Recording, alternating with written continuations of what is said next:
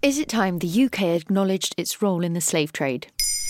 Thanks for asking. Professor Kehinde Andrews, the UK's first Professor of Black Studies and one of the UK's leading experts on race, has called for a public holiday to remember the horrors of slavery. He was taking part in the UNESCO's International Day for the Remembrance of the Slave Trade, an annual event that commemorates the successful revolt of enslaved people against French colonial rule in what is now Haiti on the 23rd of August, 1791. This uprising was both successful and is considered instrumental in the abolition of the transatlantic slave trade.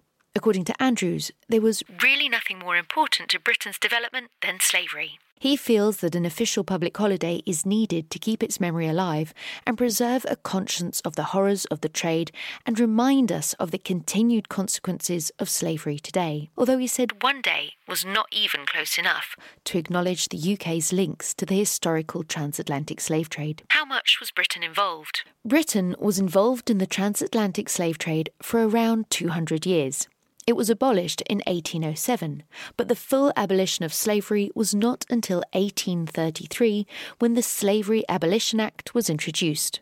Then, Britain used around 40% of its budget to compensate slave owners, rather than formerly enslaved people. And according to Eric Williams, an Oxford University scholar and later Prime Minister of Trinidad and Tobago, the abolition of slavery was not due to a moral awakening by the British government, but rather economic self-interest.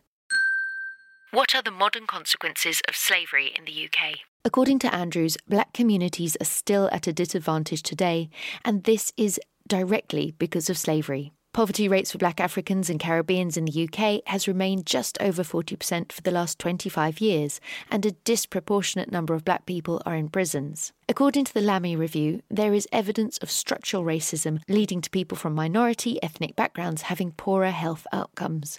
This isn't an accident, Andrew said. That is the legacy of slavery, impoverishment where black people are more likely to die, more likely to be poorer.